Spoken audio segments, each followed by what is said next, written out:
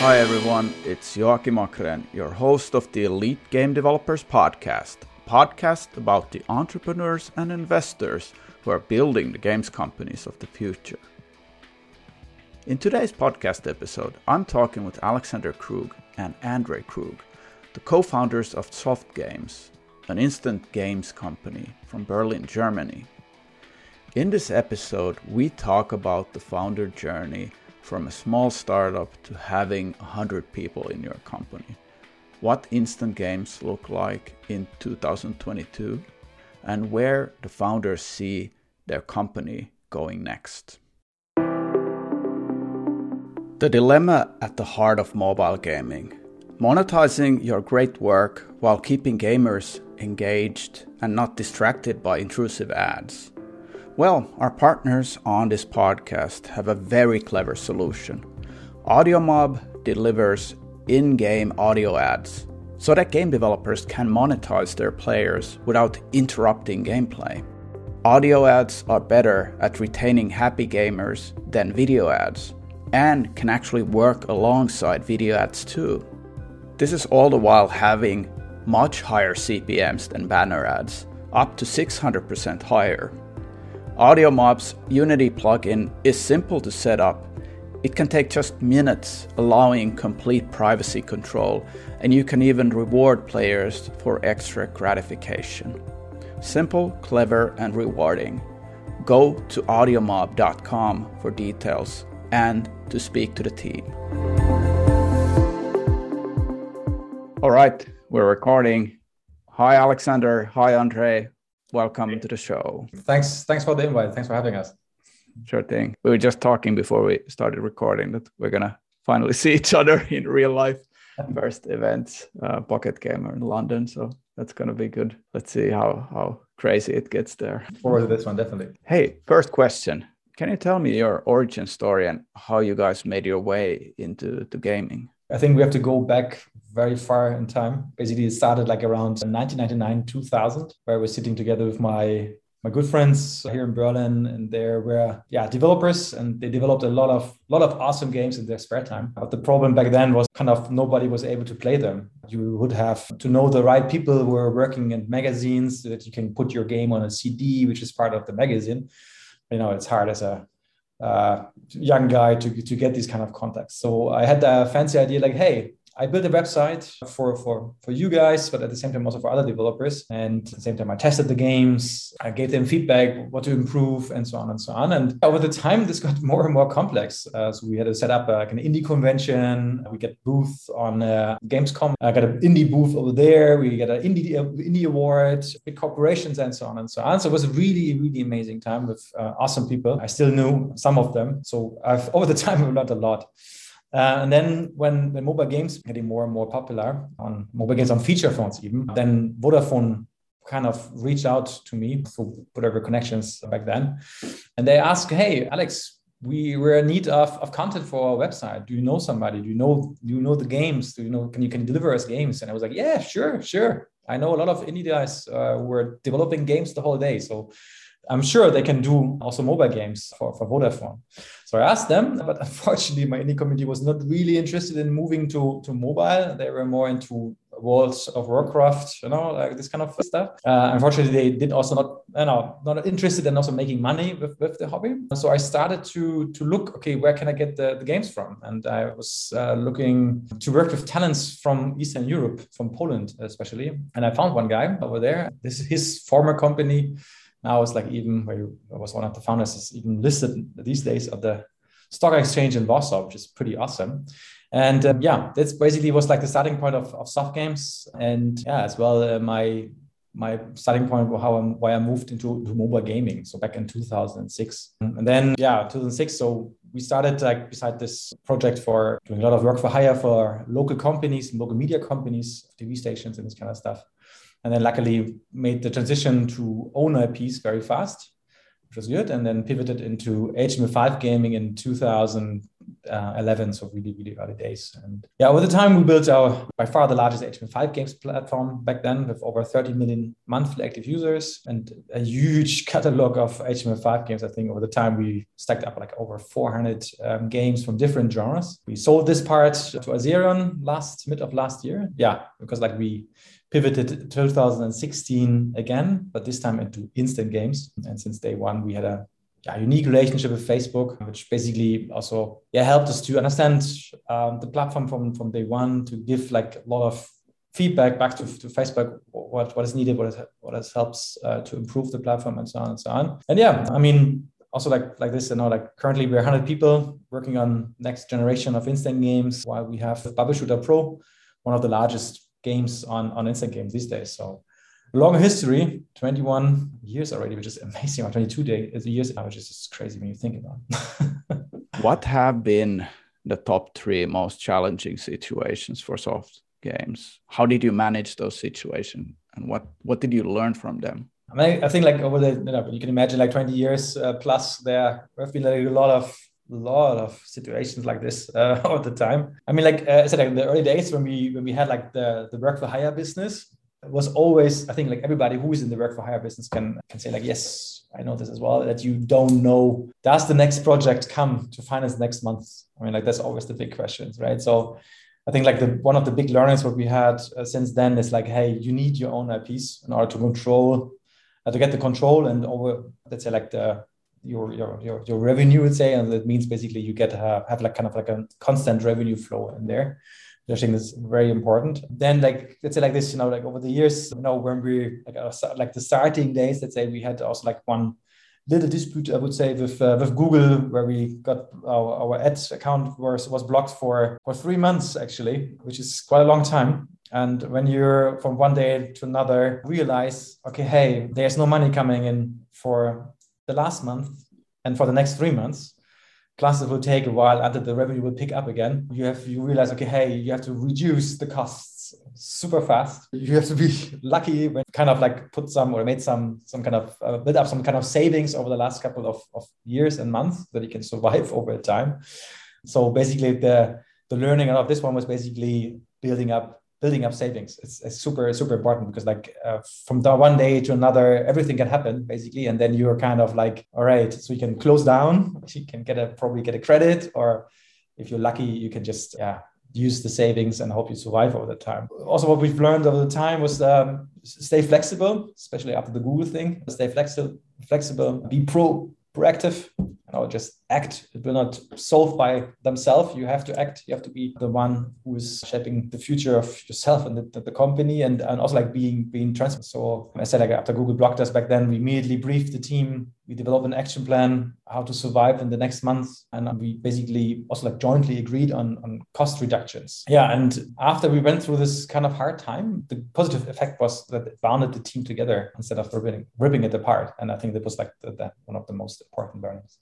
Yeah, I think I can also add one to this. One of the main learnings we also had, I mean, we did start with a lot of interns in the team back then because, of course, we were bootstrapped, we didn't have any money. And over the years, we also learned actually, at a certain stage, it's all about the people, right? You can be super smart and you can try to do everything, but you cannot always do everything. You're overwhelmed. So you need to ultimately hire people who are smarter and better than you. And so you can focus on your strength. And it also pays off definitely to rather hire one senior guy who can really push you forward, where you can really benefit from his experience rather than 3 juniors or 5 interns. I think this was also one of the biggest learnings we had, especially in the past 5 years. Thinking about like startups and challenges, it usually is all about like confronting people, talking to people, negotiating, like pay cuts, new deals, funding. I think you just need the energy to do it, right? It's very, very dynamic. It's very dynamic. And I think we will relate to this dynamic market a lot of times today, especially when talking about instant games, because it's also very dynamic. Yeah. I wanted to hear about like more about the instant games as an area of the game industry where you guys are operating. What are the lessons listeners can take away from, launching successful titles in instant games? I think in general, a big misconception about instant games is that, those are still those rather small, low quality games, which they definitely have been when we started in 2016 compared to today, right? But nowadays, if you want to have success on instant games, you need to step up your game. You need to come up with an awesome core gameplay, basically, which is super polished, which, basically check marks all the KPIs you need in order to engage users, not just 4 or 5 minutes, but also over a longer period. And therefore, you also really need to focus on it. So you cannot expect to do it on the sideline as a little side project. You really need a team to fully focus on it over a longer course, because the longer you do it, the more you will learn. And this is especially true because, as we just said, Facebook is such a dynamic market. It's a very relatively young market. It's a changing market. Facebook is constantly, especially with the IDFA depreciation, constantly improving instant games and the Facebook platform. And this is changing the rules on quite a regular basis. So you really need to focus on instant games in order to have success. This I think is most important. And then because instant games is built within Facebook, right? Users are playing on Facebook within the Blue app or on desktop or whatever. And you really need to understand this environment. So, and with this environment, I mean specifically all the unique features which come with it. So player invites, sharing, how does a newsfeed work? How does pinging your friends work? When do updates appear? When don't they appear? What is most effective? How do you, bring up click-through rates? How do you kind of get this ball rolling? And especially, how do you build a community within this community? So there's really quite a complex aspect there when it comes to instant games. But at the same time, once you have built up this, you're in this unique position that you can really grow your game, And I think here everything around instant games has so much potential there. So I think this is most important. When talking about the success, I wanted to also talk about the profitability of these games. Like what is the approach for building a profitable instant game with good monetization? And maybe even if you could elaborate, what does it take to build a game where you're doing marketing and that the customer acquisition cost needs to be lower than LTV? And how do you make that work in instant games? Most important is to familiarize yourself with the platform, right? And you need to understand the overall market size. You need to understand what kind of games are available out there. What are the player motivations to try exactly your game? So a lot of things you would also do on native to do a lot of research on your competitors as well, etc. And, by doing so, you will actually find out that there's so many similarities with those native games in instant games, and that you basically also always need to try to keep in mind that there is no installation and there is no download on instant games. You can instantly try a game. That's why they're called instant games. But this also comes with some disadvantages. So how will users, come back to a game? How do you reactivate your users once you have acquired them? And this plays an essential role when you do your calculation about, how do you acquire users? How do you keep them? How do you re-engage them? And how do you drive virality of those users? And the downside is here definitely that when you do user acquisition for instant games, you're constantly competing with other native games. You're constantly competing with other e-commerce advertisements. And it's basically like a constant challenge here. Yeah. But what can help you here is this power of virality.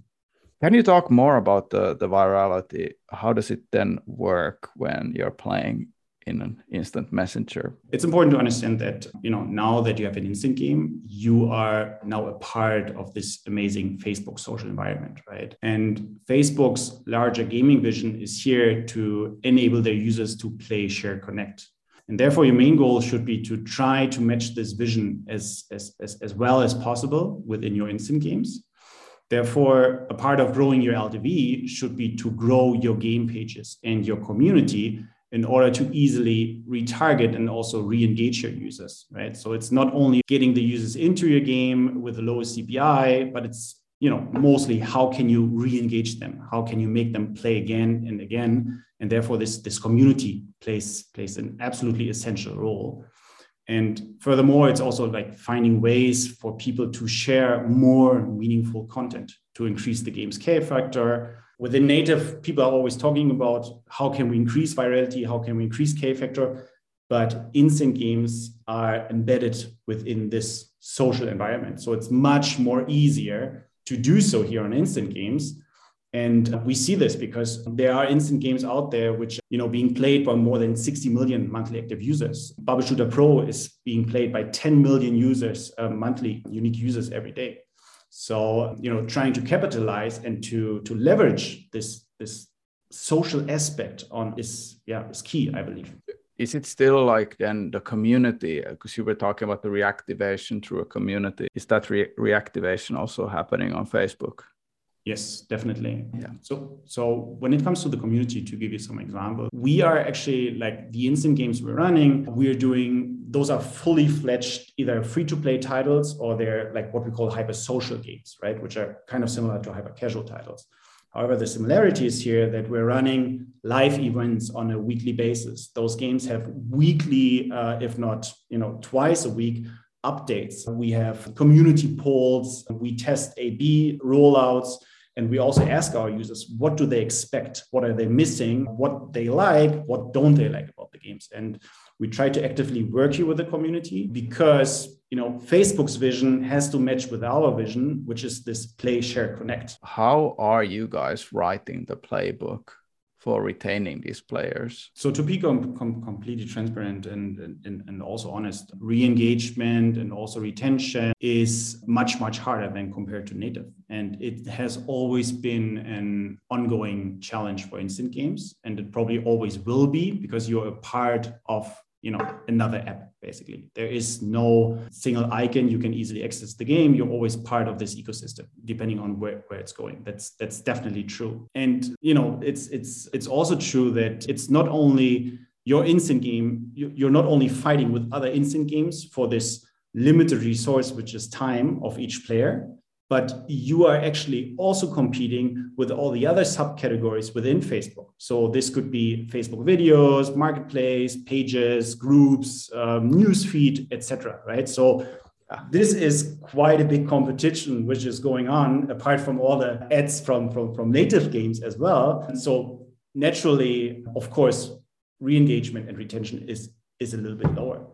However, Facebook and the Instant Games team, they're doing an amazing job. And there have been a numerous amount of improvements over the years, especially since 2016, to minimize this effect. And here, to give you one or some examples, could be there are now bot messages out there, right? Bot messages are similar to push notifications.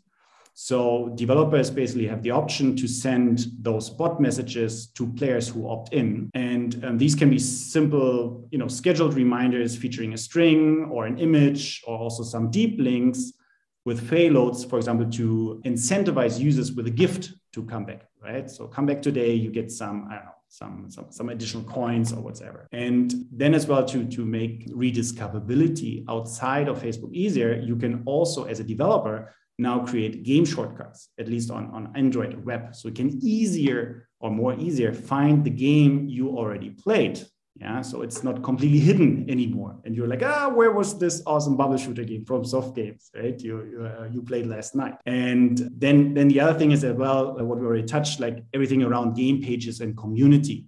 So you naturally, once you're engaged within a community and people are talking about it, you will see it on your newsfeed. Right? And this will help you to re-engage with those friends again and also with this game again. And last but not least, there's especially this friend interaction. So the majority of players are actually playing together. The minority of players are playing alone.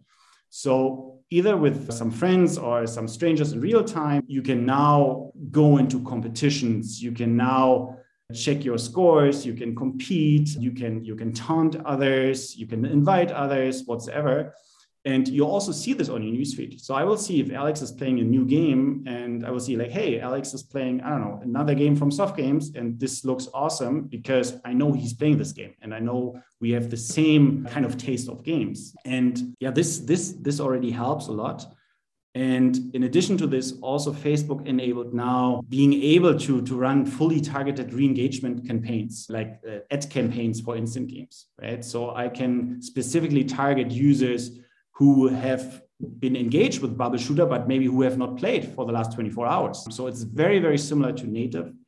And I'm very optimistic this difference between native and instant games in terms of retention and re-engagement will further decrease to almost the point where it's almost the same, because of course those are different platforms, but this doesn't mean that the KPIs have to be much different here. I think one thing here is super interesting to me is the audience who plays these games. How is it really different from people who play the native apps, the games that you download from the App Store? Something what we've seen, and I mean, this is pretty obvious, of course, because if you compare Facebook with, for example, like a Snapchat or a TikTok, a Facebook audience will be more mature, right? Because Facebook has been there for such a long time, yeah? And so in general, the audience on Facebook is a little bit more mature. However, we've recently seen like an influx of younger users, because also Facebook has understood that they need to step up their game in order not to lose the competition, yeah? Not to lose this momentum of younger people coming in and everybody's going to TikTok, for example. Yeah. But however, I don't really think this is generally a bad thing, because generally those more mature players tend to be very loyal while they're playing. So they're much less jumpy than younger players. And for example, like we launched our first Solitaire Tri-Peaks title more than 3 years ago.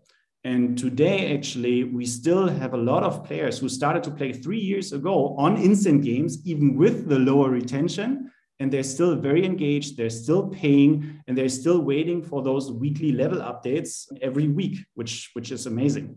One of the things that, of course, now is very hot is the whole crypto gaming aspect that is coming.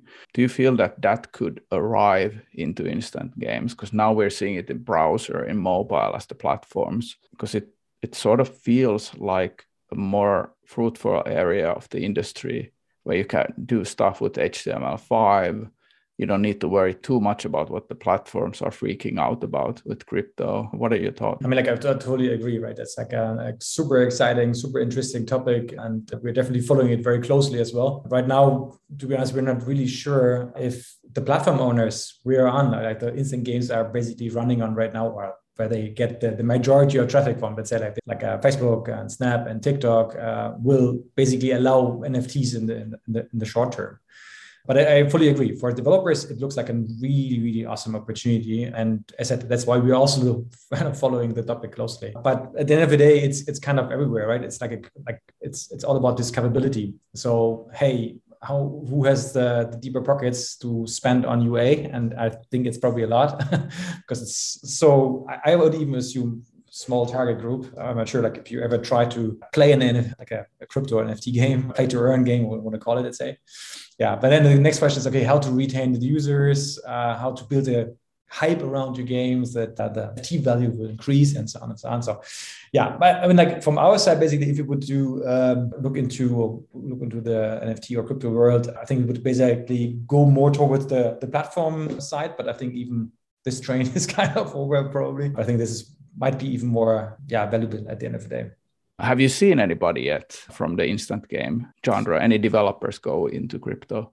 Interestingly, I mean, like we saw the guys from QuickSave. I saw that they're kind of active as an advisor for an NFT startup. That's what I saw, but I don't want to talk for them, so we can ask them what they think about it. But beside this, not really. I mean, just like interesting. But I think like everybody's busy with the platform they're on. I said it. It's a question of focus. You know, if you say, okay, hey, I saw a lot of mobile game developers who are moving now away from the stores more towards play to earn. I think the competition is much harder there. So you guys now have this amazing games company for several years, grown to 100 people. Now for yourselves, what are some of the areas that you are interested in developing your own skills in? I think like what would be super interesting is kind of like changing side, I would even say it, like to jump more into the VC world. I think we're a bit active as angel investors, invested in your syndicate or through your syndicate a bit, but basically like putting together our experience of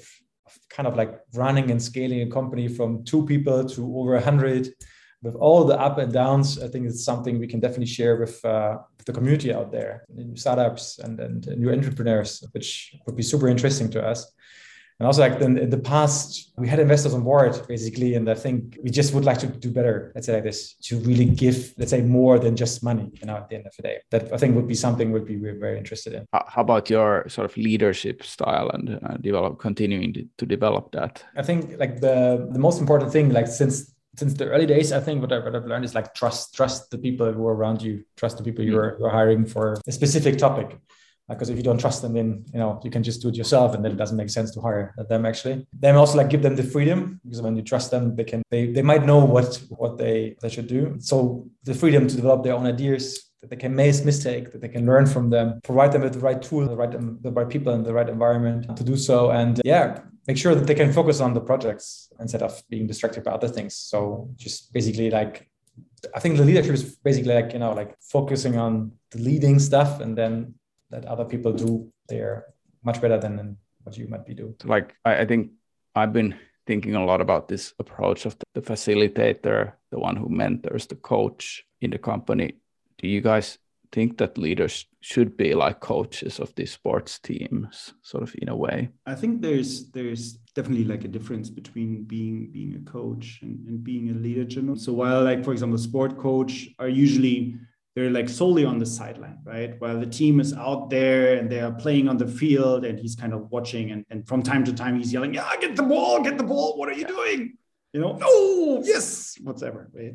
But I think leaders in general, they should also be from time to time on the play field, right? Pass balls, give assists when scoring goals, and get dirty if it has to be, right? If the team is asking for it, or there's a benefit. And from my side, I love to brainstorm together with the team. I try to help when I'm asked to help, and most importantly, I try to provide the insights, the tools, the resources in order for them to achieve basically what is required to get to the goal they want to do. So I think there's this hybrid model, which at least works for me, I believe.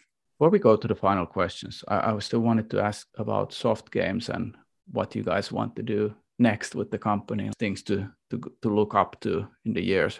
Anything you want to share? Oh, absolutely. I think like for every game developer, the biggest dream, which everybody might have, is to create a game which is played or known by billions, basically.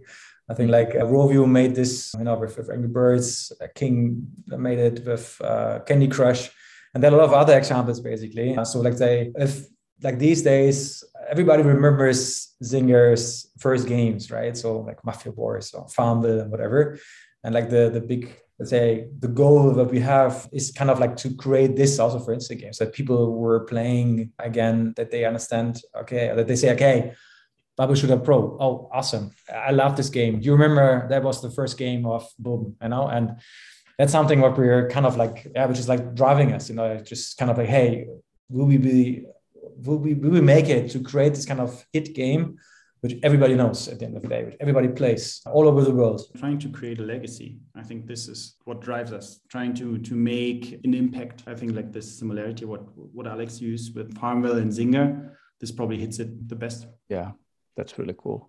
Hey, to the final questions, guys. What's your favorite book and why?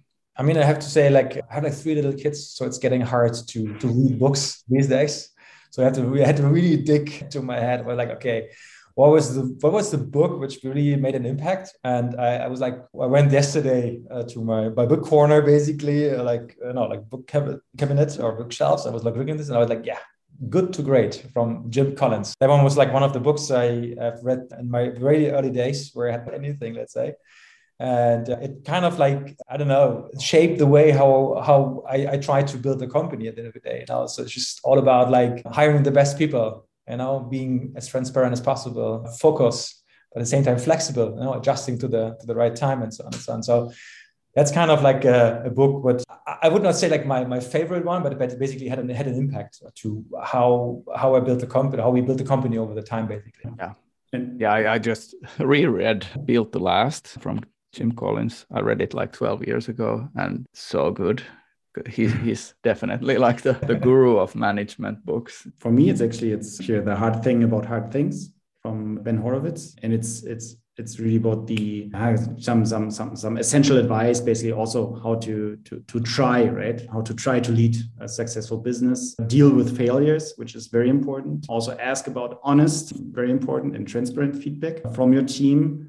And generally go through challenging times. And then I have to say, I'm a big fan of Lord of the Rings, the books at least, because I think it really connects towards what we're experiencing right now, everything around the metaverse. I think there is some strong similarities between those, and very, very big fan of this. Do you have a story that shaped you in how you approach your work today? Also early days for me, at least very early days. Basically, I was sitting together with Andrew in the office. We basically we're about to kind of like hire our first interns, and I had the pleasure to interview them. And to be honest, I had no clue how to interview an intern. So I just basically did it. And basically after I hired our first interns, I realized, okay, I have to follow my gut basically. And this is basically how it still works for me today. So if my gut says no, I don't do it. Or at least I try to not do it, as it always is, that you kind of ignore it. And when you don't do this, basically I always realize very fast that I've done it before.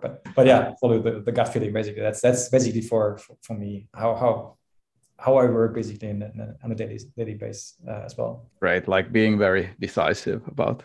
Yeah, that's awesome. And for me, it's basically it's also good. I think a good story is back then, like when we started with web-based games. So back then, HTML and then ultimately leading to HTML5 games.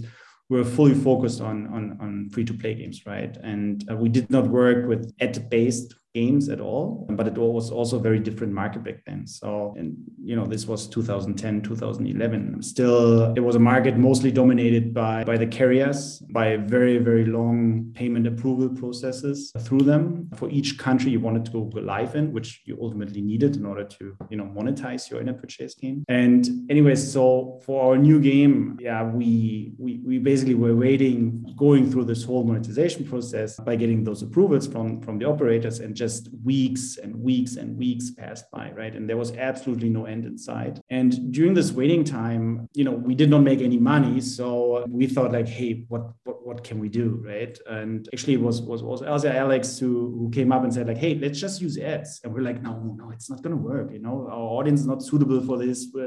Like, how are we going to pay our bills? However, that was the only real alternative we had.